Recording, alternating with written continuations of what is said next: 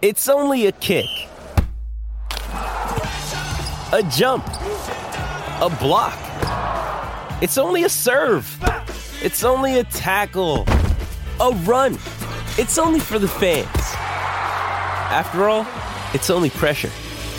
You got this. Adidas.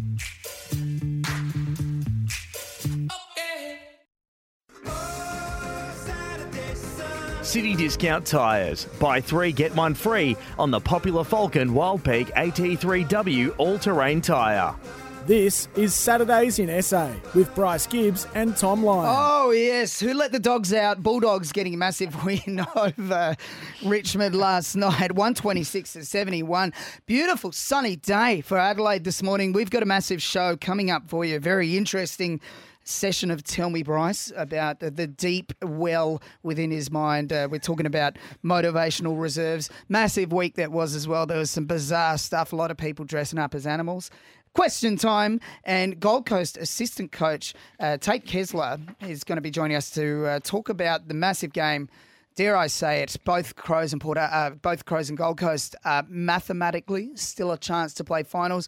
So we're going to get into that. But before so, I've got to say hello to my good friend Bryce Gibbs. How are you? I love the moustache. Good morning, Tommy. Good morning to everyone this morning. Yeah, as you said, lovely morning out there. The sun's shining. It's a little bit chilly, but beautiful, beautiful Saturday morning.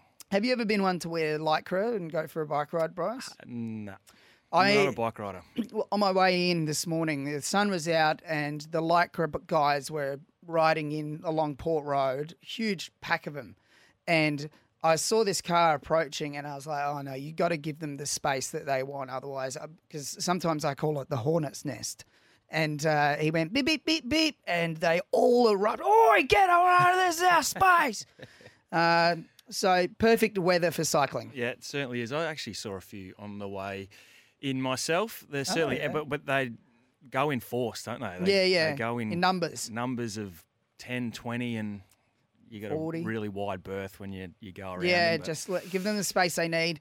Then you come clacking through the cafe for some coffee. Big show today, as you said, Tom. And you're right, the Bulldogs, geez, they're back, I reckon. They've been a frustrating side to watch this year and probably even more frustrating to follow because they're good, can contend with the best. Absolutely. And some of their games have been very, very average. But when they play like they did last night, I'll tell you what, you don't want to be playing them in September this year, I don't think. Absolutely not. And that's why there has been such high expectation on them from the beginning of the year, is because they've got that potential and they've got the list. Like guys like Bontempelli, fantastic leader. Ugle-Hagen's really come into his own. They've got stars everywhere, Tom, across that whole list, really. Treloar, Liberatore, Bailey Dale's having an outstanding year. Caleb Daniels, a great player, arguably the best ruckman in the comp in Tim English. Yeah. Bailey Smith starting to get going as well. So, there's, in terms of talent and quality players, they're littered through this squad. So, if they can get going like they did last night, and I'll have to have a look at the stats, but it looked like they kicked the ball a little bit more than they used to. We know how damaging they are by hand and can flick the ball around and sometimes can over handball and find themselves getting caught in trouble. But they kicked the ball, got yardage and got it into their forwards quickly. And as you said, Ugle-Hagen kicked 4 or 5. They're starting to get their tails up and their confidence up, which is a scary proposition for opposition sides. Tim English, he's an incredible ruck. And I did notice that they have this handball game that they flick it around the back first before it goes forward, which can sometimes have the forwards, just waiting for that right time to go. But last night it felt like they were just propelling forwards a lot quicker. Yeah, just surge the ball a little bit more, as you said, Tom. Sometimes they can over handball it, get themselves into trouble. But they seem to maybe use one handball, then kick it forward, which does make it more predictable for your forwards. But I'll declare it now, Marcus Bontempelli, he'll win the Brownlow this year. He will be possibly captain of All Australian. So a lot of captains actually in the running for All Australian. You've got a bit of Lockie Neal, probably Jordan Dawson.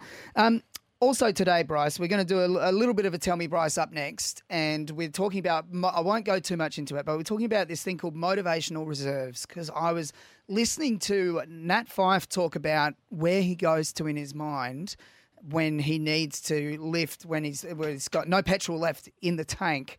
And I find that part of sport fascinating because there's different approaches. Some guys do it. Some guys just don't even need to do it. Well, it's an interesting space, isn't it? And it's probably something that's only relatively new, I think, to the AFL world. And I know, 10, 15 years ago, it was something that wasn't really worked on or wasn't really known. But the more the game's gone to a mental side, being strong mentally and be able to work through things from a mental point of view, players and clubs have sort of delved into that space a little bit more and have used different techniques and trialled different techniques to try and get that extra, few percent to help your game, whether it's on or off the field. Yeah, Richmond, I'm going to forget her name, but it'll come to me soon. Richmond's psychologist, she was a bit of a groundbreaker as well, and she releases these videos for mere mortal civilians as well, but it's all about just detaching from the outcome, forgetting about whether playing well or not playing well is part of your personal identity, and just losing all those outcome focuses, and certainly helps the Tigers. Well, it helps individuals, I think, more so than potentially the whole squad, because some guys buy into it, those sort of things really well, and some sort of a bit sceptical and sort of don't quite go all in on it, so to speak. So some guys get more out of it than others. If you can get half your list to buy into those sort of things and benefit from it, fantastic. But then if it doesn't work for you also, well, then that's okay. You can keep trying to find other ways to keep you going when times are a little bit tough. Yep. Bryce, I was up at Port Douglas this week on a nice family sort of getaway. Very warm weather up there. Sort of every day is permanently 26 degrees. So it was good to relax. But I wanted to tell you about this couples massage that we had. And I discovered a new thing that I'd never known about before called disposable underwear. And they made me wear this underwear that was almost made of paper, really. And it was on me, it became a G-string, so it wasn't underwear. But I'd never heard of disposable underwear before. Have you? I knew it was a thing. Yep. When did you have to wear it?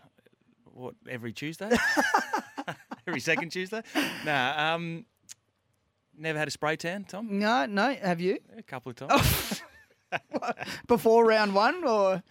Yeah. I need one now, actually. Are you kidding me? Oh, man. Yeah, so tell us about it. Yeah, well, we went in and we met these two guys who are our masseuses, and they were partners. One was an Argentinian man. He didn't need a spray tan at all. My wife, Jessica, says, I've bags the Argentinian. And I was like, okay, I don't understand. I don't understand why. He was a bit of a specimen. And then we get led into this dark room. That's why. Is that the reason? We get led into this dark room. So my guy is this bigger, balding man, and we're lying side by side. It's an interesting experience. It's a couples massage. We're side by side. The Argentinian is doing his work on my wife right next to me, and I've got this bigger, fatter, balding guy doing his work on me. And because of the disposable underwear, it becomes like a G-string. He put a massive focus into my... Is that called your glutes? Oh, you have complained many times on this show that your glutes have been, very sore, tight. So maybe you've just got tight glutes, Tom. Well, I reckon, and because I run a couple of times a week and I don't really stretch, all he had to do, he just touched me there. Just touched, and it killed. I yelped like a little dog. Ow! Ooh. Had to tell him to go easy, but recommend it. It's a good experience. They were bringing in all these scents, though, it was a bit of a wank with the scents, and they were rubbing sand all over our bodies to exfoliate. Do you know what that is, Tom? That's so romantic. It is. For you and your lovely wife, Jessica, just to spend some time together getting a nice couples massage. Yeah. Well done, mate. Thanks. Well done. Well, Jessica was actually the one who booked it and paid for it, but thank you. It was. I could thoroughly recommend. I don't think the scents and the sand was worth our time, but the massage itself, I thought he did a good job. During the week this week, Bryce, Gold Coast CEO Mark Evans has caught a plane out to Milan to make a proposal to him. How would you feel being that wanted? Damien Hardwick, they've flown out to him. How would you feel being that wanted? Well, I've got a similar story that actually happened to me too, Tom. So what happened? I wasn't in Europe or anything like that, but Bendigo? Don Pike actually flew to Noosa Really? to catch up with me before the trade the stuff famous went trade. down. So what year was it that? It certainly does happen. What year was that? 2017. That was the year before, the end of 2016. Yeah. So, but then you came across at the end of 2017, yeah? So, the trade was denied. Yes, in right. Late 2016. So, flew out to Noosa to come have a coffee and a bit of a chat on what it might look like. So, it certainly does happen. But they want their man, and by all reports, it's done and dusted. Yeah, well, I thought it was a bit superfluous to be flying over there when they could just tell him over the phone, hey, here's over $1 million a year plus endorsement money, yay or nay. It seems a bit much to fly over. But I guess, maybe that's the man's way, face-to-face sort of thing. What do you remember from Don Pike in that meeting? What did he say to you? No, it was pretty short, sharp, just more about the club and what their vision looks like and how they want to play and what they're thinking in the next couple of years and where I might fit into that sort of plan. So basically he just sat there and lied to me for an hour. Lied to your face. We want you in the guts for 5 years. Neck minute, 2 years later. I'm in the sand. That's pretty funny how that worked out. Yeah. But I mean, it certainly does happen when clubs want people in their organisation, they go out and make a face-to-face make it happen, yeah. No, I like it because you lose over the phone, I guess, you lose so much of the subliminal communications. Like when you see someone face-to-face, you see their smile, their body language, it's 10 times better than over the phone. Yeah, certainly. You get a much better feel for the person, as you just said, Tom. And a lot of the time, you need to have talent and be good at what you do to come into that club, but you still got to be a good person as well. Clubs put a high priority on character and you can sort of get a lot more understanding of the person face to face, that's for sure. Absolutely. Hey, Touk Miller gave Dane Zorko a little bit of a squirrel grip during that game. Do you reckon that was intentional? I'd like to think not. But in the moment, he's trying to tackle, you get taught when you're tackling to grab a limb or grab something to pull him down. And whether he thought Dane Zorko he grabbed his forearm, I'm not too sure, Tom. But if it was a one-off, accidents do happen. But I don't know. You were telling me before the show. Might have been reported that it happened a couple of times throughout the game. So if that's the case, that's not an accident, I wouldn't have thought. But Touk Miller, he's obviously a fantastic player. He's the captain of that club. He seems like a pretty straight shooter. So it's hard to believe it would have been intentional. He plays within the rules like that. Yeah, well, that's an interesting one actually. 0427 154 166. The squirrel grip, that's a weird thing to see on the footy field. What are the weirdest things you've seen on a sporting field? We'll discuss this throughout the show, but there was, of course, what was the rugby player's name? Hopawate or something? Hopawate. Yeah. Geez, what a time. Roaming fingers, Hopawate. Disappearing fingers. Weirdest things you've seen on the sports field, 0427 154 166. We want to go down memory lane there. Bryce, we are here for Lumo Energy SA. SENSA Studio Lumo is at number 1 King William Street, and it's powered by Lumo Energy SA. City Discount Tyres 4-wheel drive tyre deals are on now. It's a top of 15 degrees today, currently 13 minutes to 10. Up next, tell me, Bryce, we're going to go deep into the recesses of Bryce Gibbs' mind to find out about motivational reserves. City Discount Tyres. Buy 3, get 1 free on the popular Falcon Wild Peak AT3W all-terrain tyre. This is Saturdays in SA with Bryce Gibbs and Tom Lyon. Yes, good morning, Adelaide. So good to have your company this morning. Top of 15 degrees today. It's currently 10 to 10. Massive round, as always, for our South Australian teams. Port Adelaide taking on Geelong in where they look the most vulnerable, actually, Bryce, I must say, in a long time that I've seen Geelong. So not a bad time for Port Adelaide to get them. We were asking on the text line what is the most bizarre thing you've seen on the sporting field after the old Took Miller squirrel grip. And Steve has reminded us about the time that Chris Judd did the pressure point. I can't remember who did he push the pressure point of? I'm not sure either, actually, now that you've just put me on the spot there. You just had a break. I could have looked it up in the break, Tom. No, I prefer to keep you on your toes. There's no audio of that game online, but we've, of course, got that famous part of Fev referring to it. 35 metres out from the West Tigers line there. Played by a... And that's the one grab. Pressure point!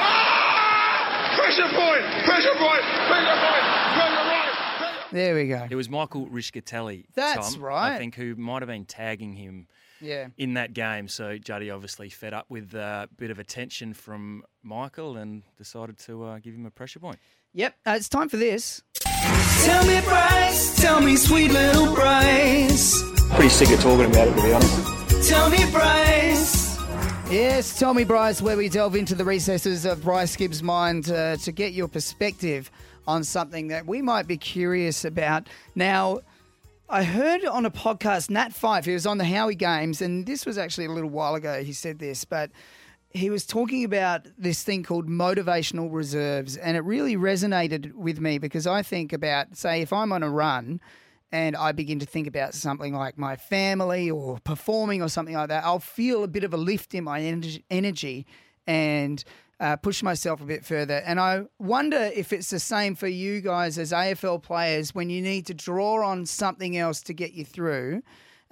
Look, actually, Bryce, you know what? I'll play the grab so you can get an idea, and then I want to ask you about it. So this is Nat Fife on Howie's show. Nat, where do you take yourself when physically it becomes really difficult, whether it's a weight session, a running session, deep in time on in the third or fourth quarter of a game? Such a mental thing, sport. Where do you take yourself to achieve physically? Yeah, I mean, so for the first part of that question around in your preparation phase, I call on my what I call motivational reserves, which I'm constantly filling back up. And I do that through travel. I do that through meeting people and sharing experience. I do that through the close people around me and how much my journey affects them, and also personal ambition. So those things all mixed in together create my motivational reserves. And if I have to reach for it during a weight session or a training session isolated somewhere, I generally can unlock some of those reserves quite easily. I use music to do that. Sometimes I'll use YouTube videos or little things that remind me of different motivational fuels. Inside a game, I find that a little bit easier in that it's just a competitive nature, which I'm fortunate to be born with in many ways, and that I get real motivation from feeling like people are relying on me to perform. Yeah, so Bryce, is that something that resonates with you at all? Do you ever draw upon motivational reserves? Yeah, it's certainly a space that's come a long way, especially in the AFL landscape over probably the last 5 to 10 years, Tom. And we know how physically prepared you need to be to play this game of AFL these days. It's such a demanding sport. But yeah, as I said, the more mental side of the game has been an area where clubs and players have really delved into a lot more than we ever used to. And there was some things that Carlton did and Adelaide were doing around the time I was there. Camp? Yeah, other than the camp.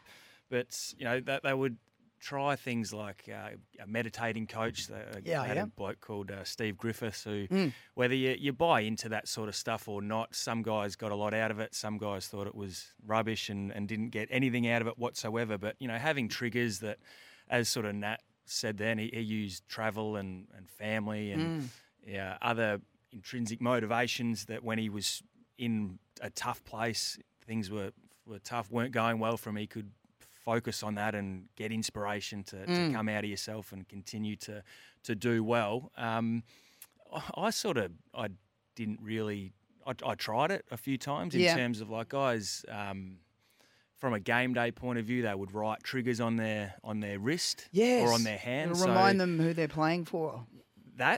Use their family as motivation, or if they had a couple of game day focuses that, the hustle and bustle in a game, your mind can wander at times, and there can be periods of the game where you just sort of tune out a little bit, and then you snap back into it and you go, oh, geez, where'd that last 10 minutes go? That's actually a real thing. So guys would have triggers on their hand to keep them present, keep them focused on the job at hand. So I did try that a couple of times, but then found at the end of the game, I'd look at my wrist and go, oh, I actually had a couple of words on my hand. I didn't even use them. So that was something that didn't quite work for me. And then, I don't know, in the pre-season, that's probably when I needed it the most. I didn't like pre-season too much. I struggled a little bit, but I just tried to keep one foot in front of the other when the bear was jumping on the back or the demons were starting to hit late in a tough, long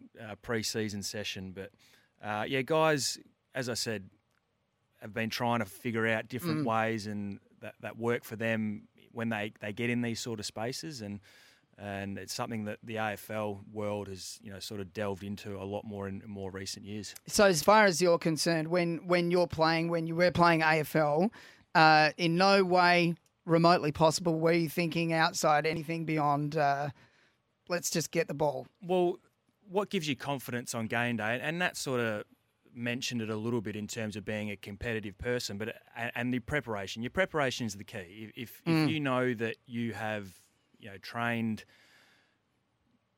well in recent weeks, or over a pre-season, you've done your extras in terms of working on your game, learning from past experiences when you might have been in those situations before. That gives you the confidence on game day to then go out and execute or stay present when you need to. So I think preparation and leaning on past experience from a game day point of view is the easiest thing, and that was something that helped me. So instead of thinking of my family, I'd be like, no, I've actually in the last 3 weeks I've done 5 more extra sessions than I was supposed to. Yes. So when the crunch time comes, I know I've done the work to execute when it really matters. Yeah, for example.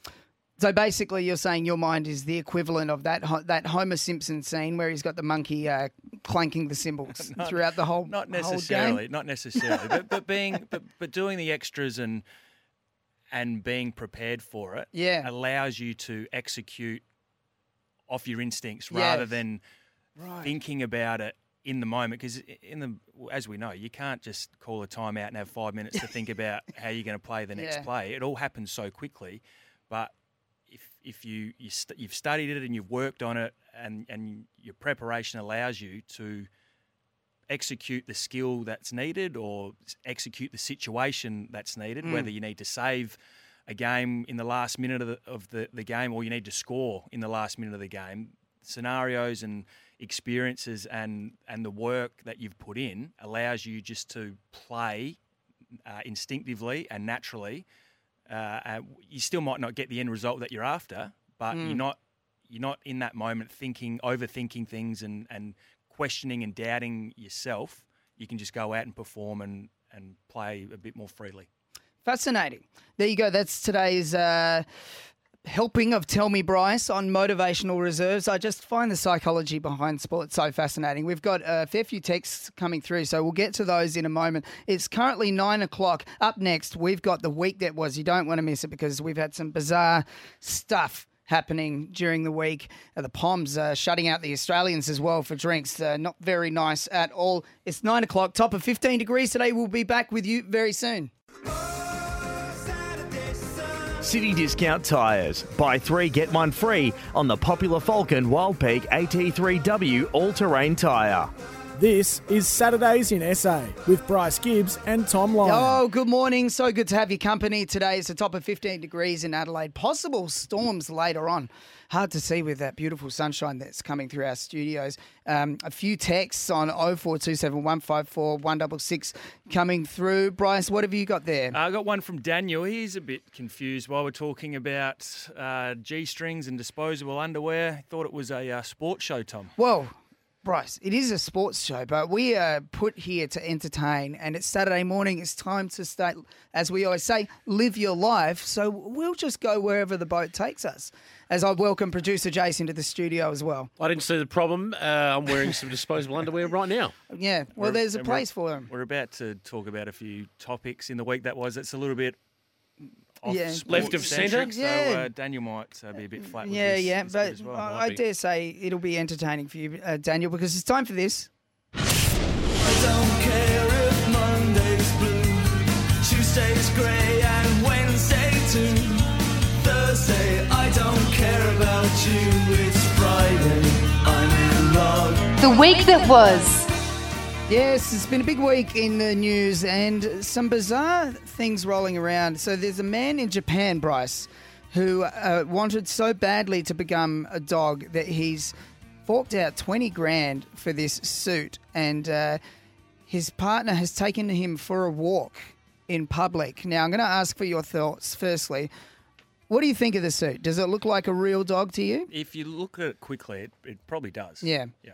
Like fair income, though. Like, what? Now, is this one of those people who's got a bit of a thing for it? Like Jace, he's dressed up as a dog and asked to be walked like a dog so he can interact with other dogs. What's going on mentally for him, Jace?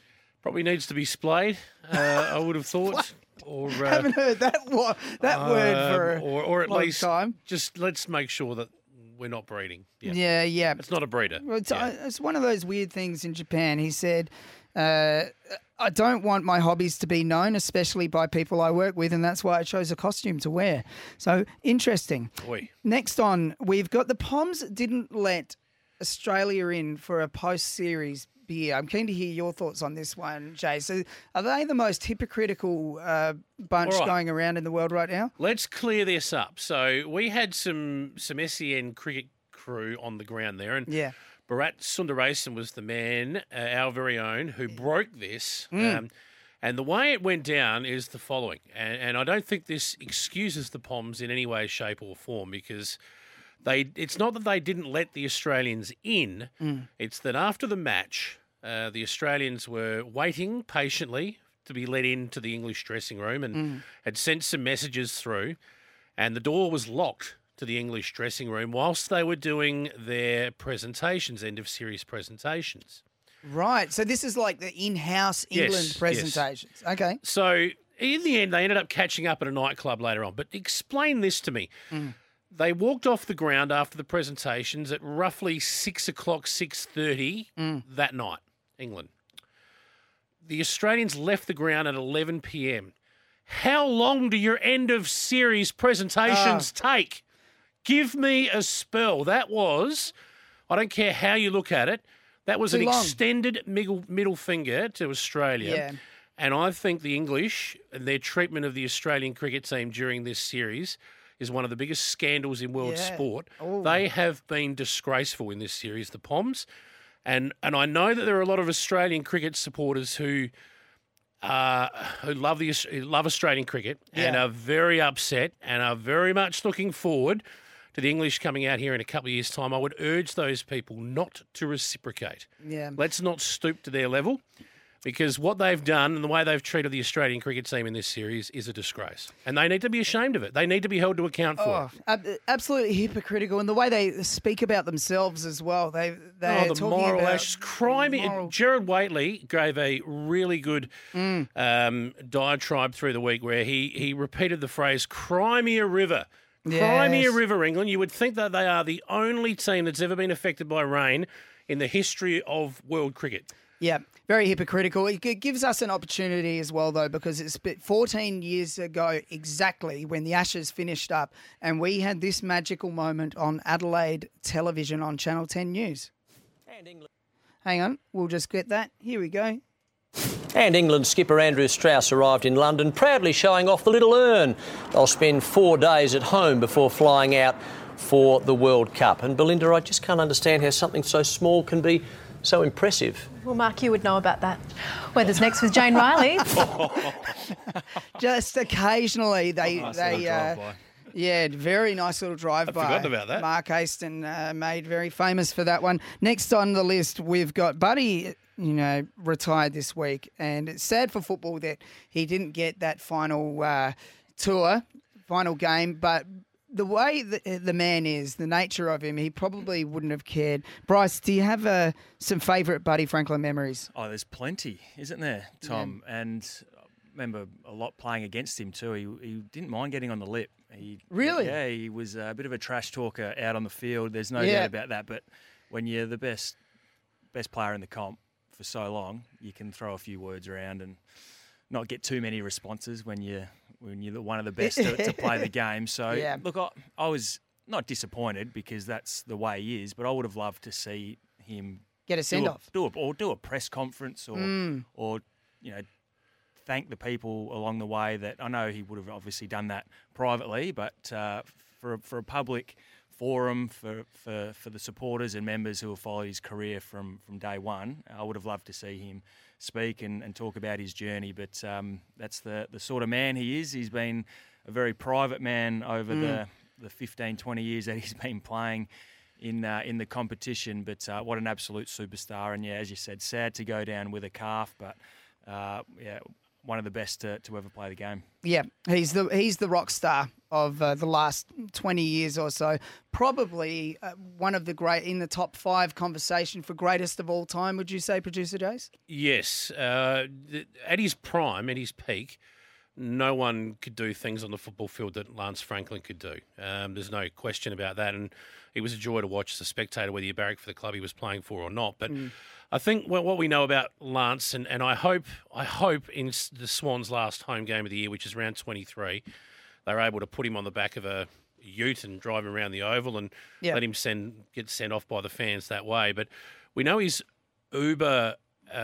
He has some issues with crowds, and I know that sounds bizarre, but the way it was put to us through the week by Dan Menzel, who spent some time with him in Sydney, is he can be out on the field in front of 45,000 people and do his thing, no problem, but put him in a room where it's a little bit more intimate and there's plenty of people packed in a room, he struggles with stuff like that and gets a bit of anxiety, so he tries to avoid those situations. I really hope that there's at some point an opportunity where he can sit down one-on-one with a reporter or someone in the Sydney media department and do a proper farewell to the fans that way. If he can't do it in a press conference, I hope he gets a chance to do it that way. Yeah, surely at some stage, I mean, he'll have offers coming from everywhere to do a book, and it will be a fascinating book, as was just the last couple of weeks, Joel Selwood's released his first book, and I'm keen to read that one. It's called All In. Goes to show you, doesn't it, with Joel Selwood, just how much of a fairy tale farewell that was. To be able to go out on your own terms, winning a grand final. It just doesn't happen like that to very many people. Lance Franklin, one of the best players we've ever seen, and his career ends on a calf injury. So if Joel Selwood, you'd be counting your chickens, wouldn't you? Your lucky stars. Absolutely. It's so rare also to that level of success. Say Rory Sloane at the moment and Jack Zeeble, who's retired this week, they've gone through their whole career without a grand final win, like you, Bryce. Well, it's certainly very hard to win, Tom. Thanks for the reminder. Yeah. Oh, just back the bus over it. Cheers, bud. No, I'm just saying how it's just for most people who go into the system, it's so rare to come away with that level of success. Well, 99%. Well, more, 95, or however many it is. Whatever percent you put on it's very high that majority of players don't go out the way they would like to. Pavlich, that's just the way it is. Pavlich is another example of an absolute champion who didn't get the premiership he wanted. Finally, boys, week that was, there's been a lot of controversy and conjecture about this sun bear, and I know this is an audio medium, but if you just Google sun bear, this will be the first thing that comes up. This sun bear in a zoo in China has stood up like a human being at the zoo, and people are saying it's just a man wearing a bear suit. What are your thoughts? You see the folds down the back? You can see the crease marks of the jocks. I mean, there's no way that is a legit bear. No, he is a legit bear. Give me a spell. No, he's a legitimate bear. Give me a spell. That's how sun bears erect themselves, is they've got those folds down the back there. Anyway, Sydney Taronga Zoo he's got dad bod. Has confirmed that it is a real bear. Bryce, what's your verdict? I'm just trying to work out what's going on in these Asian countries at the moment with animals. They've got the walking kelpie and the sun bear standing up. That's a human. Yeah. A bit of a... What is going on in the world? Yeah, I'd put it to you that the bear, the sun bear looks more like a person in a bear suit than the dog looks like a human in a dog suit. Yes, I'd take that, Jace. But the result is the bear is a legitimate bear and the dog is just a little Japanese man dressed up as a dog. And we'll leave you with that. Looks like a Shih Tzu to me. Well, it's 9:15. And coming up next, we've got a very interesting helping of Question Time Bryce Gibbs has prepared. Thank you, producer Jace, for joining us. We'll catch you a little bit later for our comprehensive sports report. Thanks. 9:15. City Discount Tyres. Buy 3, get 1 free on the popular Falcon Wildpeak AT3W all-terrain tyre. This is Saturdays in SA with Bryce Gibbs and Tom Lyon. Oh, yes, still a massive show to come. We have Gold Coast assistant coach just after 9:30, Tate Kozler, joining us. He's their defensive coach, and we're going to preview what they're going to do to stop the Crows and how they view this game. They're obviously mathematically, in inverted commas, still actually in the running for finals, Bryce Gibbs. We've got a message here on 0427 154 166. We're talking about the squirrel grip, Took Miller on Dane Zorko. This is from Brett. Morning, guys. For a few years now, I've been noticing some players starting to break the unwritten code of no dobbing just to get a fellow player suspended. I've noticed in footy and Australian society itself becoming a nation of crybaby snitching dobbers. What's worse is make it worse for Rioli. I can't believe what this country has become, a nation of whinging dobbers. Wow, Brett. Brett's having a bit of a morning, Bryce. Yeah, I sort of can understand where he's coming from a little bit. And there used to be, once upon a time, a players' code where you could sort of look after each other before sort of medical reports and these sort of things. Yes. So sort of what happens on the field stays on the field. But obviously Dane Zorko felt like something had happened. He mentioned it. He wasn't heard. And then it was pretty... I thought it was left a bit late by the AFL or whether it was the match review panel. I don't think it wasn't even reported to them. I don't think so. No, he had to ask for them to inquire. Have you ever had something like that happen to you, Bryce, on a footy field? Just anything invasive? Yes, I have actually, Tom. Not the old-fashioned squirrel grip, but I was playing in a game at Glenelg Oval, actually, against Central Districts in the reserves. I think I was about 15 at the time and got up out of a pack, a scrimmage, like it was a sort of stacks-on pack. Right. And I think I might have been Hopawade.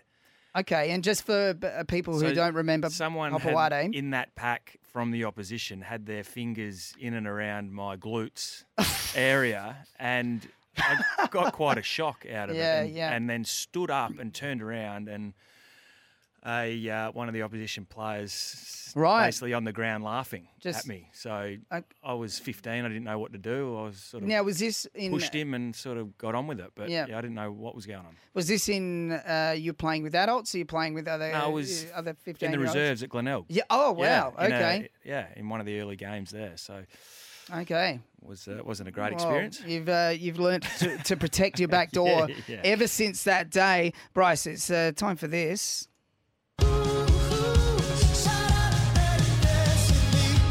I asked the Prime Minister, if you are so confident about your view of fight back, why won't you call an early election?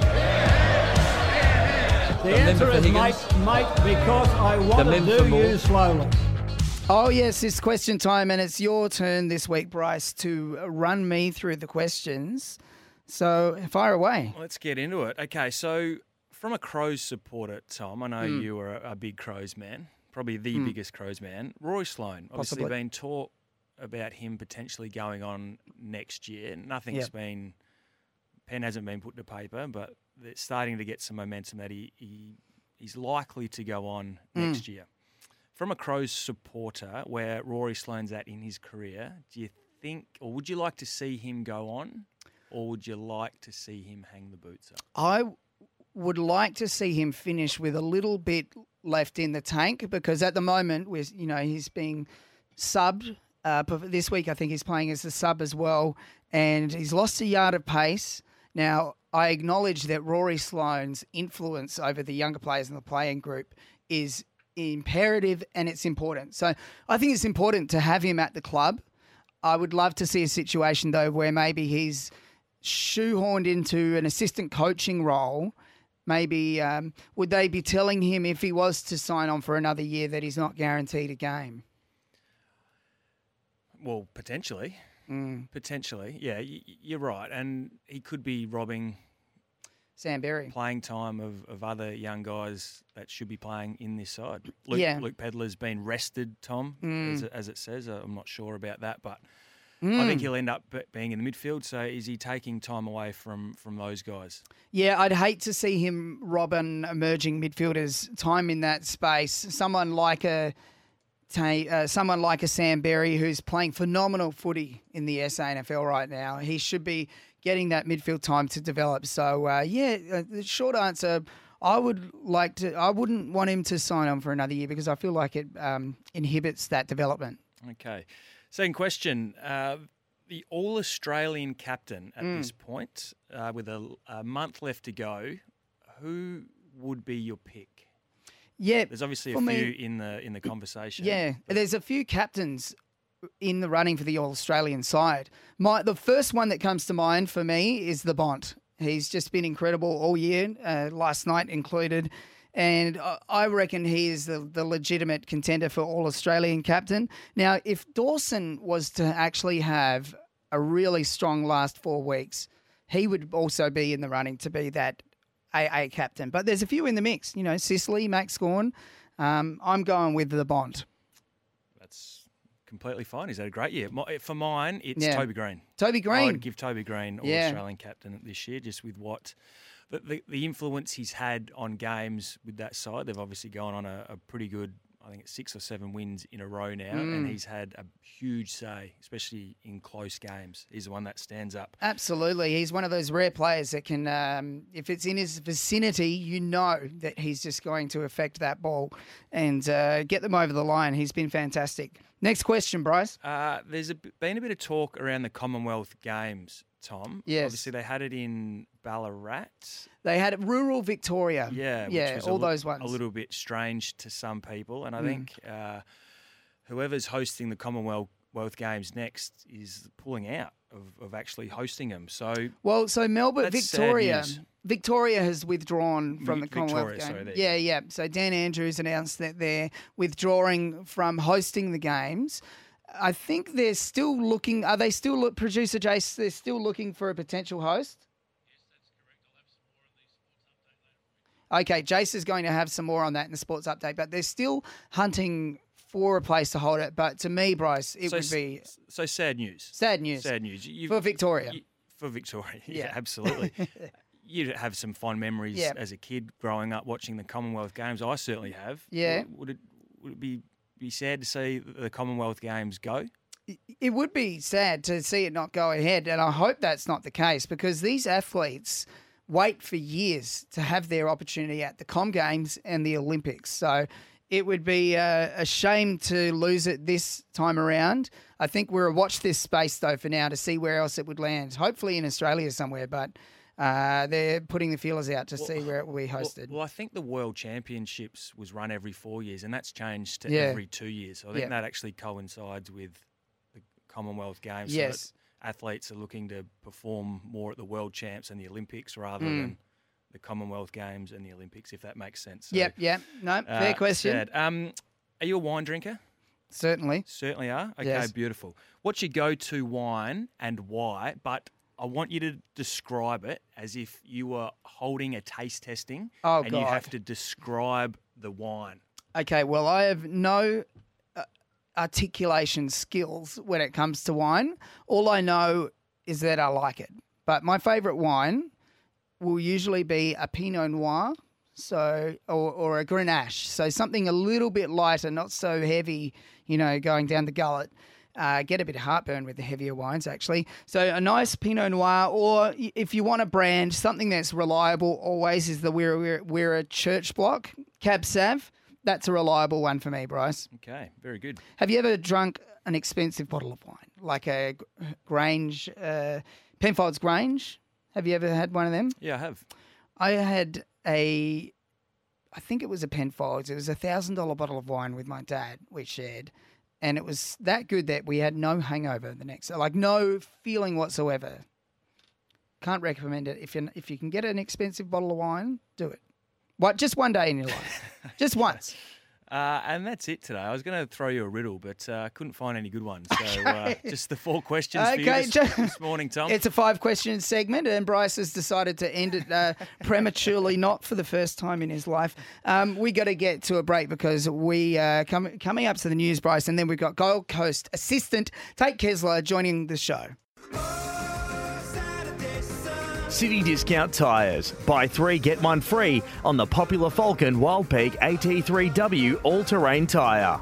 This is Saturdays in SA with Bryce Gibbs and Tom Lyon. Alrighty, yes, it's a chock-a-block weekend of footy, and Bryce, you were just telling me in the break, massive pre-game show for the Crows v Gold Coast. So you don't want to miss it. How long will that pre-game show go for, Bryce? I think we're on air for an hour. An hour? Yeah. Usually they're quite short. AFL Nation, so tune in from about 12:30, Tom. Yep, plenty to sink your teeth into before the Crows take on the Suns at Adelaide Oval. We've got to get to the news because afterwards we've got the Suns assistant coach, Tate Kessler, works the defensive lines, Bryce. He's going to be joining us to have a chat about that game. City Discount Tyres. Buy 3, get 1 free on the popular Falcon Wild Peak AT3W all-terrain tyre. This is Saturdays in SA with Bryce Gibbs and Tom Lyon. Hey, good morning. So good to have your company today. It's a massive game for the Crows and Suns today at 1:40, Bryce. You can hear it on AFL Nation at Adelaide Oval. Dare I say it, they're both still a mathematical chance to make finals. And Suns defensive coach Tate Kessler has been kind enough to jump on this morning. Tate, where have we got you now?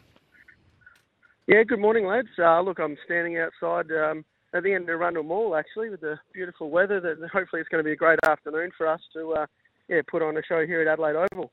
Yeah, nice. You spent a bit of time here, Tate, at the Crows yourself. How does it feel to be back home in Adelaide?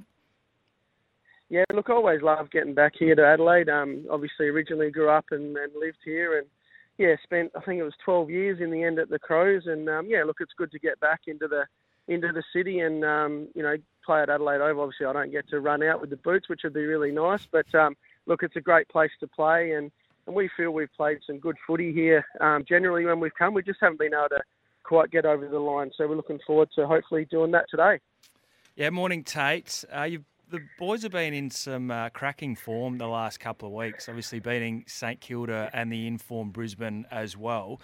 What have been the key pillars to the form turnaround with the new coach or the new interim coach in place at the moment? Yeah, morning, Gibba. Good to speak to you again, mate. Look, it's I think the big thing is what we've tried to do as a coaching group is keep the players focused and just keep them, keep their eyes lowered week at a time. I know it's an old cliche, but I think, the challenge that we had obviously when Dewey departed was, trying to, you get different emotions from different players. Some, really enjoyed their time. Some sort of maybe saw it as an opportunity. So the big thing for us was to narrow the focus, but bring it back to what are their strengths? Why did they get drafted? Why are they playing at the Gold Coast Suns? And what can we get out of them? The most we can get out of them and get to the line as well as we can. So, Kingy's been fantastic in bringing the group together, coming up with different themes each week and, really narrowing that focus in on and players bringing their strengths to the game, whether they're a mid, forward or back. We just want to see them, play with that flair and excitement that they bring and why they got drafted. Yep. Coming up against Adelaide today, mate, they've got quite a potent attack. What are you guys most wary of, though? What do you reckon you need to shut down in Adelaide's game to have a chance today? Yeah, well, I think probably their midfield is quite a ball-winning midfield. They've, with Laird, Crouch, those guys in there that can, obviously win a lot of footy. So the big thing for us is making sure we minimise their metres gained when they win the footy. Hopefully get them to kick laterally, which I know Lairdy can do a little bit. So I'll have a chat to him before the game. But, I mean, Jordan Dawson's another one that's a really potent midfielder for them. And, gives them a fair bit of flexibility. Sometimes he can go forward, sometimes he can go back. So, we've got to really make sure that we break even in the contest there and get the ball in our half. But probably big Texan, he's obviously on fire at the moment, so he's going to cause me some headaches today. But, Sam Collins has done a really good job on him previously, so, he'll get the opportunity. And we've also got Charlie Ballard and Mac Andrew who are in, fantastic form. So we feel they've got a little bit to worry about from our back line as well. But, yeah, I'd say their midfield and their forward line are the most, they're big weapons. And, we probably feel that if we can get an opportunity against their defenders is probably the area of the game where we can get on top. You've obviously spent a lot of time here, as you mentioned, Tate. The Crows obviously coming off the showdown can be a little bit flat the week post the showdown. Obviously a big game emotionally for both sides over here, as you know. Will that be crucial to start really well today? Yeah, definitely, Gibba. I think that's the most important thing in these games. And, we're coming in as the underdogs and we're happy with that. And that's what we've sort of prepared for. So we know with the hostile crowd that we've got here, the number of Crows supporters, I remember witnessing days on end, where you used to love going to this ground with that supporter group. We know that, it's a challenge and there's going to be, not many Suns supporters in the crowd, so we've got to create our own atmosphere. But I feel like the start of the game is going to be really important. And, we did that pretty well last week. We felt we got off to a really good start against Brisbane. And I feel if we can bring our contest work and our pressure like we did last week, we're going to make it really hard for the Crows to move the footy. And can you tell us a little bit more about Sam Flanders? He's having a bit of a breakout year. He's been terrific through the midfield, spending a lot more time through there. And over the last couple of weeks, it's allowing guys like Anderson to get a bit more outside ball and use his kicking. Tell us about Sam Flanders and what he's been doing to take his game to another level, because he's been fantastic for you guys this year. Yeah, he has, mate. And the thing with Sam, we always knew he was going to be a really high-quality player.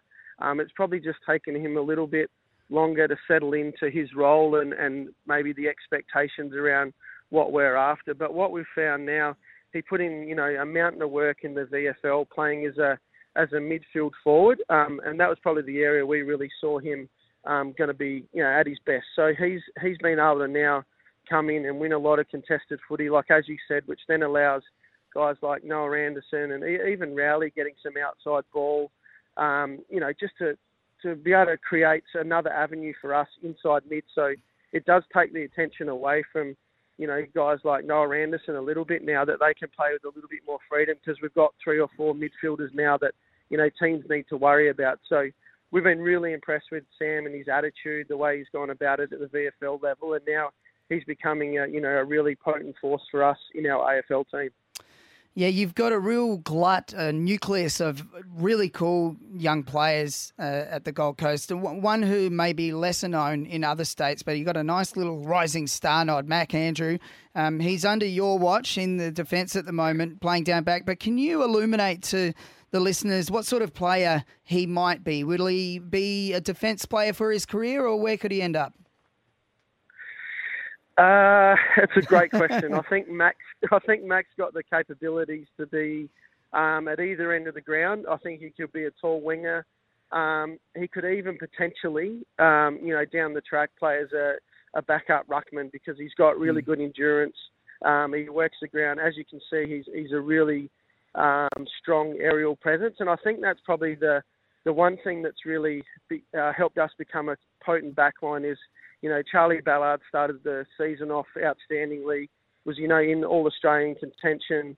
Sam Collins has just continually plays his role, but Mac's come in now as that sort of third tall and been, an absolute presence in the air that's helped out those guys a lot. So, look, he's a young kid. We stuck with him early on in the season when he probably wasn't playing his best footy, because we saw a lot of potential in where he can get to for this football club. And his last month has been outstanding in terms of his intercept possessions. He actually uses the ball really well, and he's just got an uncanny instinct of reading the play. If you watch him today, he reads it quicker than anyone, and he's obviously 202 centimetres, but he puts his arms up and he's 270 centimetres, so he's very hard to reach, and he's got great closing speed. So look, he's an exciting talent that, as I said, he could potentially play anywhere on the ground in the future. Hey, Tuke Miller, bit of a suspension this week. Have you spoken with him since? How's he feeling? Yeah, look, it's obviously really disappointing the way that one panned out throughout the week after, the match review panel obviously cleared it. But to Tuke's credit, he jumped on the plane with us. He's over here in Adelaide. He's put it all aside. He just wants the best for the team. So it just shows the character. Obviously he's really disappointed that he's not playing. But as captain, he said, I've got to be there with the team. I want to be around the boys. So he came over. He'll sit, I think, in the box today with the group. But again, it's really disappointing. But it's time to move on, and he'll be looking forward to next week. Thanks, Tate, for joining us today and giving us some of your insight ahead of this massive game. Just before we let you go, how would you like to work alongside Damien Hardwick? Does that have a pretty nice ring to it? Well, that's all the rumours at the moment, isn't it? I haven't been keeping up. I don't read social media. Now, look, obviously the club's going through a process now of looking for a new appointment. As I said, Stephen King's done an absolutely fantastic job with pulling this group together, and I'll leave that to the people to be to make those decisions. And whoever's the coach next year, I look forward to hopefully staying on board. Nice diplomatic answer there, Tate. Thanks so much, mate, for joining us, and good luck today. No worries. Thanks, guys. Thanks for having me.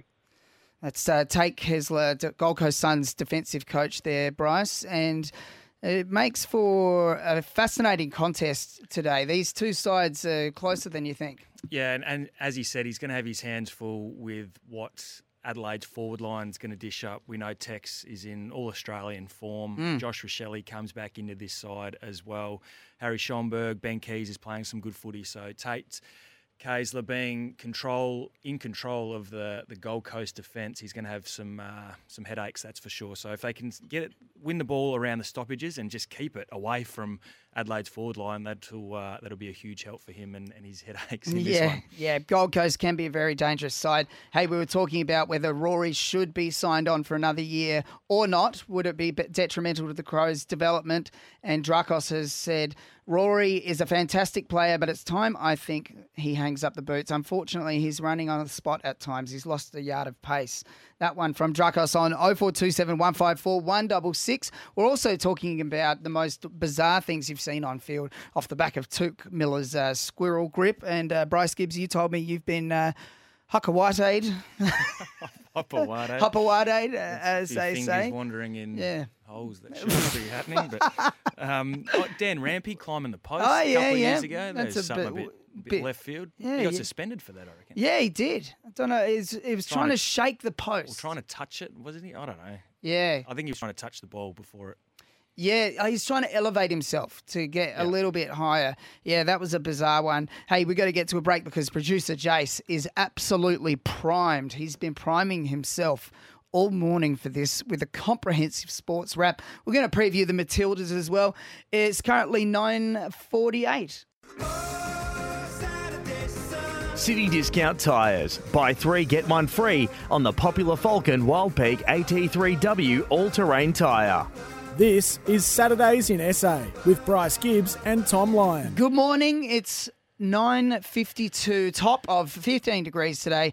Still a lot to come. We're about to do our sports report with producer Jace. But before we do that, I just wanted to ask you, Bryce. Sure. We were just talking to Gold Coast Suns assistant Tate Kessler, and it seems that during the week it's emerged that their pick 5, as it currently sits, is going to be on the table for whichever club can come up with the best offer. And the reason that their pick 5's on the table is because they've got so many academy kids coming through that'll go early in the draft that their pick 5 would just get swallowed up. So it'd be a waste. So they've got to get something good for it. And the two teams who are leading the charge for this are Melbourne and the Adelaide Crows. Cal Twomey spoke about that on his podcast this week. We've seen Melbourne do this over their history. This is how they've got Clayton Oliver, who remains one of the best ever draft picks of all time. So never forget how they've done it before. Adelaide, I think, will come to the party and see if they can get into it. They've got picks 7, 20 and 24. They'll have a dip. They've got those second-round picks to throw into the mix. One's tied to North Melbourne as well. So I can't see them including their first-round pick unless they scoot up the board a little bit further and get into the finals, which is still possible. So if you were Adelaide's drafting team, what do you reckon they need to focus on most at the draft this year? Yeah, it's a good question. I'm just looking at their side in today. I'd probably try and prioritise a key back. I mean, we've seen Murray go down. We've seen Butts go down. So we get a look at Ball Ace. We'll see if he's up to it. Obviously, Mark Keane held his own pretty well last week in his first game for the Crows. So Josh Worrell's looking like he's coming on, but he's sort of going to be that third tall intercept player. So my first thought goes to key defenders. Tom? Okay. I reckon they could invest, in the key defender, possibly a mature ager or a cheapie, but I'd love to see the Crows get a midfielder with pace at this year's draft. There's a kid called Colby McKercher from Tasmania. He's guaranteed to go in the top 5. So if they want to get someone like that, they've probably got to do a deal with someone like the Gold Coast. But right now, we've got producer Jace in the studio to give us the latest. It's time for this. This Saturday's scoreboard. Good to be back in, gentlemen, to talk sport rather than Sunbears. The Commonwealth Games, you were talking about that earlier on. They're on life support, boys. Really? So it's emerged overnight that Alberta, Canada, who'd won the 2030 bid, have pulled out. And this is on back of Victoria pulling out in 2026. So bearing in mind that 2022 was supposed to be in Durban, that ended up in England. So the last 3 host cities that have won the rights have effectively pulled the pin on hosting. So, and this is because of the costs. It's unviable. They're not getting bang for their buck. So that tells me that if the Commonwealth Games is to survive, it's going to have to pivot very quickly and probably cull a number of sports. It's about the stadia that they have to build and then the return that they get on investment for that sort of stuff and all of the upgrades you have to make to public transport and accommodation facilities and things like that. So I think if the Commonwealth Games is to survive, it'll be on a scaled back basis. Yeah. But I think the Commonwealth Games, as we know it, this is the death knell for it.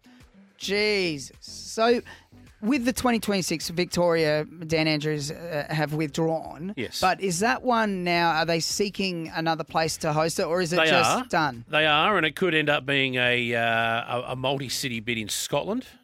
Scotland, yeah. So, but I think whatever format it is going forward, you're likely to see the number of sports culled back to maybe athletics, swimming, some of the traditional sports. I think some of the more out there sports that have gone down in skateboarding, that sort of stuff. I don't think you're going to see that at the Commonwealth Games. Such in a the shame. Future.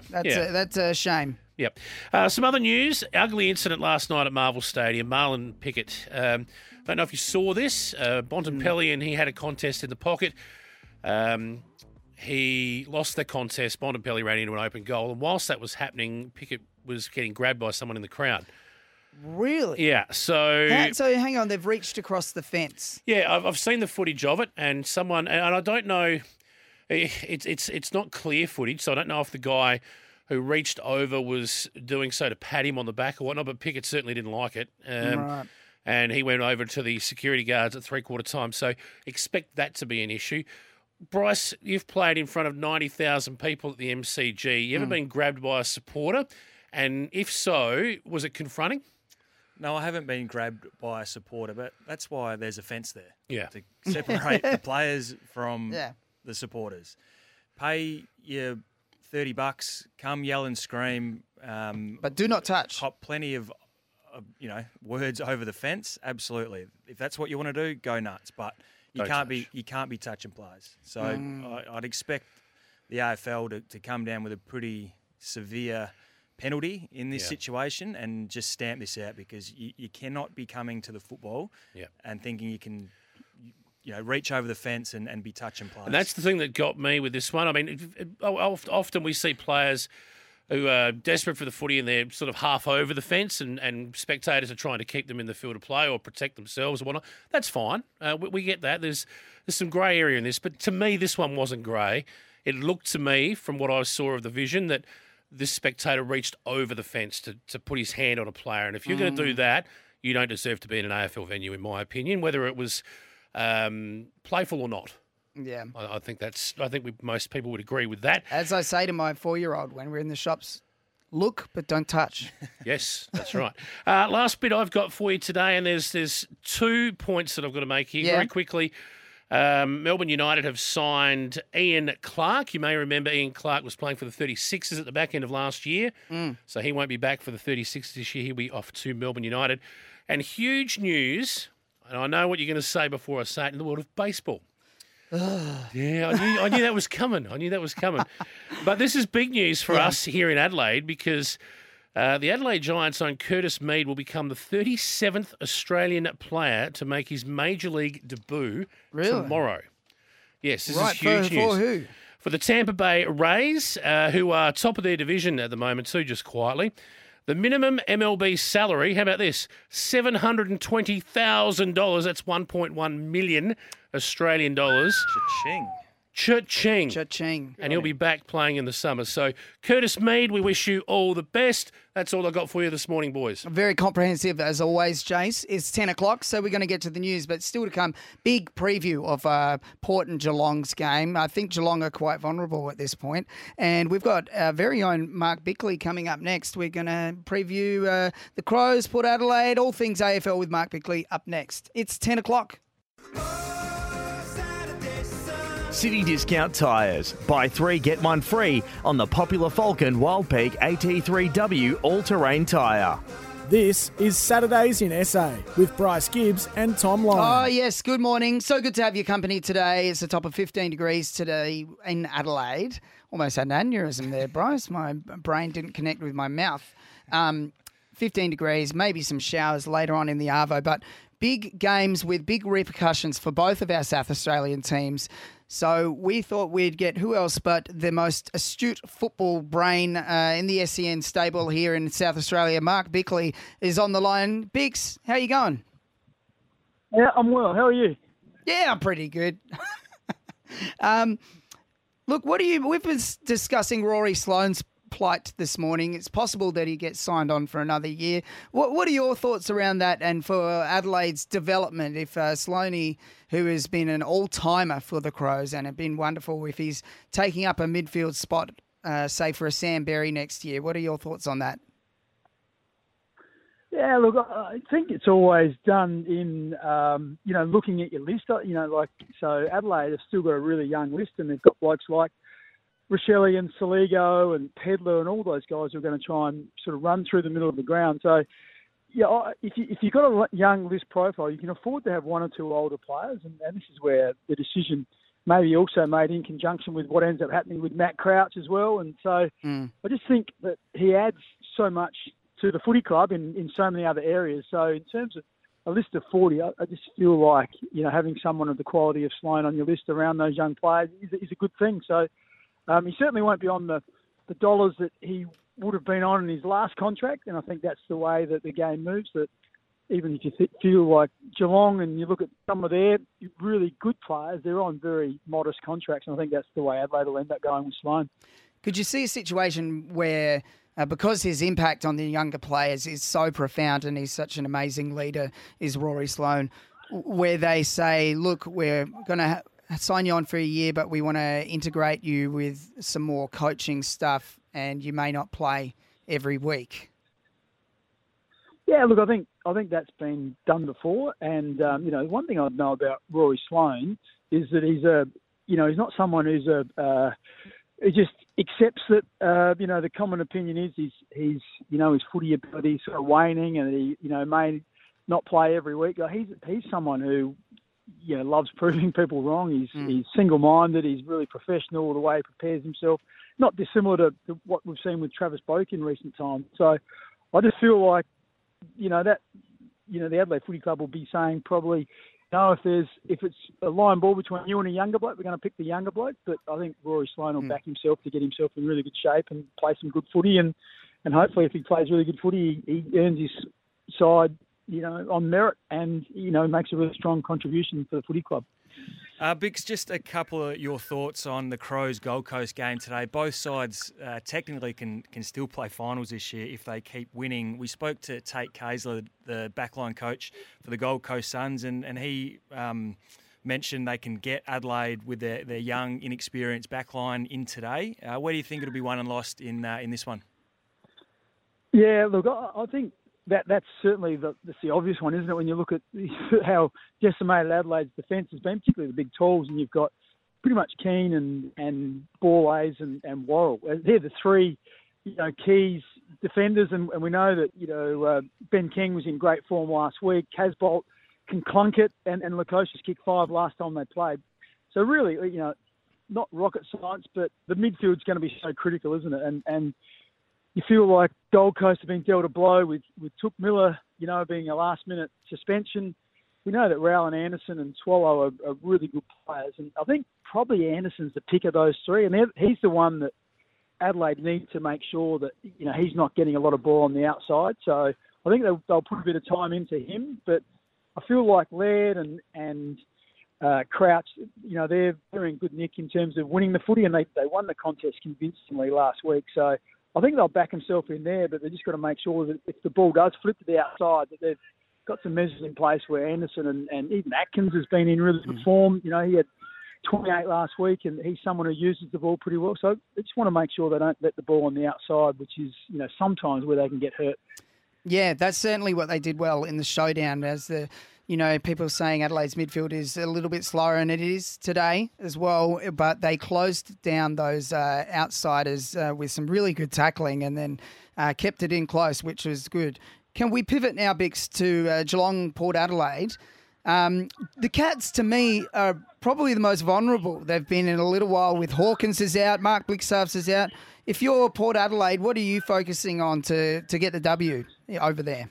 Yeah, look, I think if I'm Port Adelaide, I'm focusing really heavily on what they're doing. And, I'm sure Geelong supporters are looking at Port's team and saying they've never been more vulnerable without Lysette and Dixon, two big aggressive players. They're missing a few others with injury as well. And so it's, both sides, it's going to be really interesting to see how it goes. But so when you're not playing all that well, though, you just have to focus on getting back to what works. And I think in the first half last week, Port Adelaide's pressure count was around 175 to 185, and the Crows was over 200 for the first and second quarter. So, so much of Port Adelaide's good work in the first half of the season has been about getting out the opposition and creating turnover and getting it forward, winning that territory game and then locking it in. They just haven't been able to do that. Adelaide, I think I read something in the first half, had 5 goals from defensive 50 chains and going all the way down and scoring. So, Port Adelaide have to ramp up the pressure. Willie Rioli comes back in, that'll help. But like I said, both teams are vulnerable. It's who's going to get their hands on it around the contest. And I think that'll be the challenge for Port. Can Rosie and Butters, who we know are pretty good, can they be ably supported by some of the lesser lights through the midfield for Port Adelaide? And Bix, just one more before we let you go. We know you're a busy man. The sanctions handed down to Port Adelaide during the week for the concussion incident, fair and reasonable, or they got let off, you think? Yeah, it's a tough one. I find it hard to judge. $100,000 is a lot of money. The big one though is it comes out 50% of it comes out of their footy department spend, which is their soft cap, and like every club spends every dollar of that. So when you lose $50,000, something has to sort of give. So there's going to be they'll be looking over that expense line on that footy department and saying, where are we going to find $50,000? So I reckon that's pretty tough. But at the same time, I thought it was a fairly big breach when you looked at that collision, when you looked at the players. I think most people just shook their head and say, how did that happen? And so there had to be something pretty substantial on the back of it. And I don't know, probably around the mark. So what I was worried about was if it was $100,000 and it came out of the footy department. Oop, just hit his mute button there, Bix, and he's just drifted away. Well, that was the thoughts of Mark Bickley right there. So wonderful to have him on. You can hear Jared Walsh and Mark Bickley on Tuesday, Wednesday and Thursdays during the week. Bryce, do you think the $100,000 was a big enough deterrent for other clubs, or do you think something else should have been taking place? Yeah, well, as Bick said, a chunk of that coming out of the footy department is significant. That essentially just could cost someone their job, which is what you don't like to see. And they will be a little bit less resourced, Port Adelaide, next year for that. But I don't know. I reckon the AFL could have gone down a path, maybe pushing back some draft picks or something like that, whether their second or third round go to the back of that round to make a statement, because some clubs can afford to pay a fine and get away with it. Someone like a Collingwood or even a West Coast, some of the real wealthy clubs, $100,000 to them is probably not that much. So by punishing a team with draft picks or something like that, that would scare teams a lot more and would stamp it out completely really quickly, I think. Whether that's fair and reasonable, that's up for debate, but I would have probably gone down that path. Yeah, probably a far bigger deterrent if you are able to affect their actual on-field stuff with I don't mind that idea of sliding a late draft pick back a little bit. Well, it can't be too late in the draft because some teams don't even use their later picks. So it has to be, first round pick might be a little bit stiff, but certainly a second or a third round or both of them in there somewhere is probably the right spot. David King spoke during the week about the incident, and these were his thoughts. I would also put premiership points and or national draft pick sanctions as a suspended penalty, that this cannot happen again at this club for a period of time. Call it 5 years, call it 10 years. The actual management of this football club have to override and show that they are taking concussion seriously from here forward. You actually don't mind that from Kingy, because you always got to think, imagine if it was your own kid and they sent them back out there after that type of hit. They were both out cold. Lockie Jones even did the arm thing when someone's knocked out. But, Bryce, we're going to get to a break. It's a top of 15 degrees today. Up next, we're going to be casting our eye closely over the Port Adelaide game and a few other of the big headlines from the week. It's currently 10:15. Get one free on the popular Falcon Wild Peak AT3W all-terrain tyre. This is Saturdays in SA with Bryce Gibbs and Tom Lyon. Yes, the Bulldogs getting the win last night, 126 to Richmond 71. Big one for those doggies, getting themselves pretty much locked for the 8 later this year. Bryce, we were just talking about the concussion incident in the showdown and sanctions and what it could possibly look like. And we got George on the phone right now who's given us a call. Good morning, George. Good morning, guys. Just wanted to weigh in on the calling for draft picks, especially someone like Kingy. So what I'm hearing is that Port Adelaide has mismanaged the situation and people are calling for draft picks. North Melbourne's been mismanaging situations for ages and people are giving them draft picks. Yes. How does that make sense? That's actually almost a fair comparison, but I'd hate to see North actually be rewarded for mediocrity with draft picks. But George, it was just what would be the best deterrent from a side putting a player who's clearly concussed back out on the ground? Well, how come the AFL's standing aside from the situation? It's not a matter of putting it all on the clubs. How about the AFL puts an independent doctor and makes the call? That's actually a great idea. Take it out of the club's hands altogether. Yeah. No, that's good, George. I think that's exactly where it's headed, is where I think the NRL and American football has gone as well. But, George, with some good thoughts there, maybe making an independent person from the AFL. Bryce, Port Adelaide taking on Geelong. down at, what do they call it these days? GMHBA Stadium. Tom. Yep. And so the outs for Geelong are Mark Blixarves and Tom Hawkins. Asava Radaglia coming back into the side. Now for Port, Ollie Lord, Tom Jonas and Willie Rioli. Some nice ins there. But of course, Alia having that week out after that head knock. Charlie Dixon, Kane Farrell, Lockie Jones is out injured as well. How do you see this one playing out?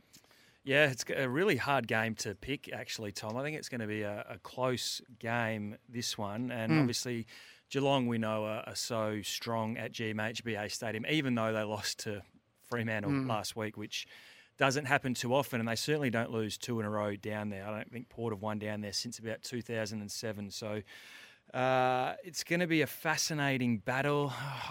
With some key outs for both sides. I just think this one will be sort of won in and around the contest. I know most games are these days, but Geelong's sort of been a bit poor once the ball bubbles outside the initial contest, and that's where Port have got some real weapons in Butters, Rosie, Horne-Francis, these sort of guys. Once they get on the outside, they can use their wheels.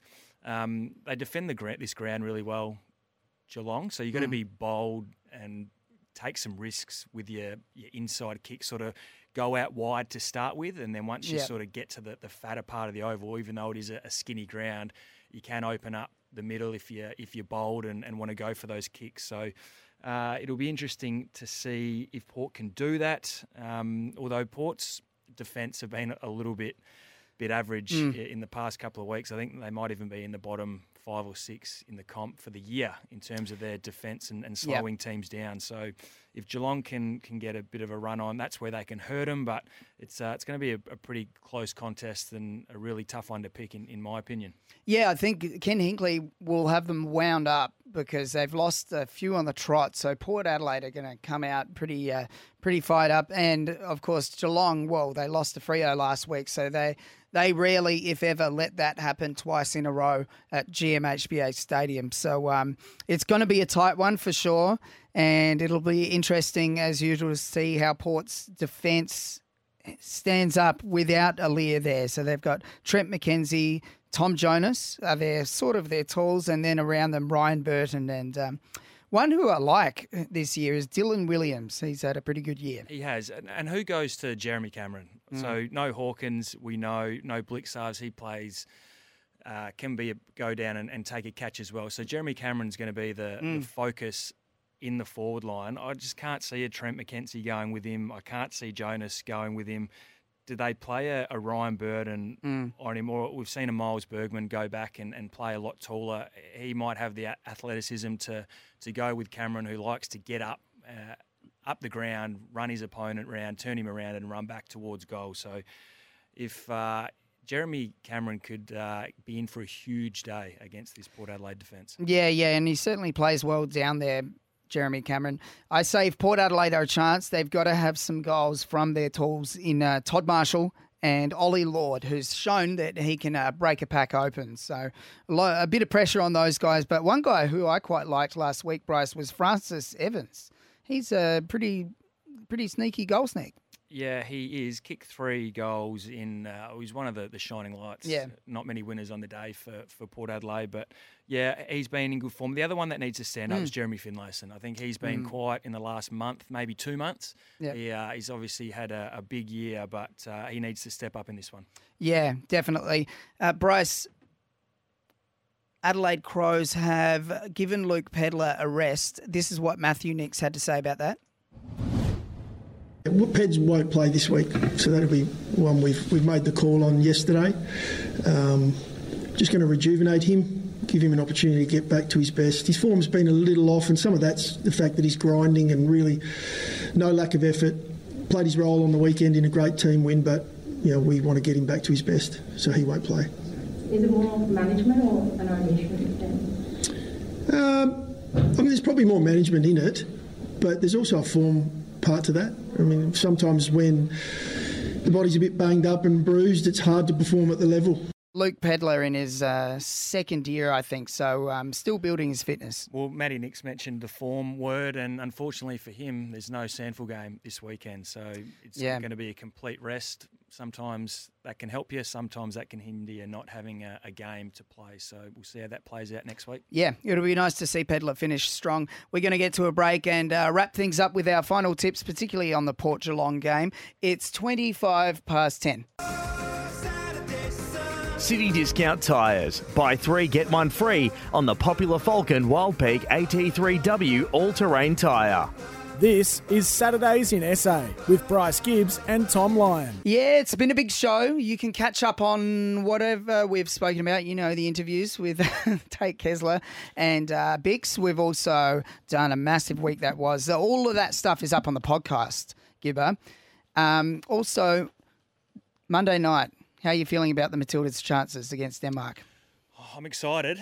That's for sure. Sam Kerr obviously been training. We might see her back. Yes, without the strapping or anything. For the first time in this tournament. So, well, we can only believe, can't we? I think they can beat Denmark. Yeah, I think they're a red-hot chance, and it'll be fantastic. It just would have been right if we didn't see Sam Kerr out there for the World Cup. So it's going to be fascinating watch, the Matildas. Who's your tip out of Adelaide Gold Coast, Bryce? I think the Gold Coast can upset Adelaide in this one. Really? Tom. Yep, I think they're just going really well at the moment. Confidence is up, and this is a danger game for Adelaide. And Port Geelong? I'm going to tip Geelong just because it's down there and they don't lose 2 games in a row down there very often. Yeah, it's certain to be a tight one. What do you got coming up after this, Bryce? A bit of coverage. Straight to Adelaide Oval to cover the game on AFL Nation. So looking forward to that. You can hear it live and free, on crystal the SEN clear app. on the SEN app. All right, have a nice weekend.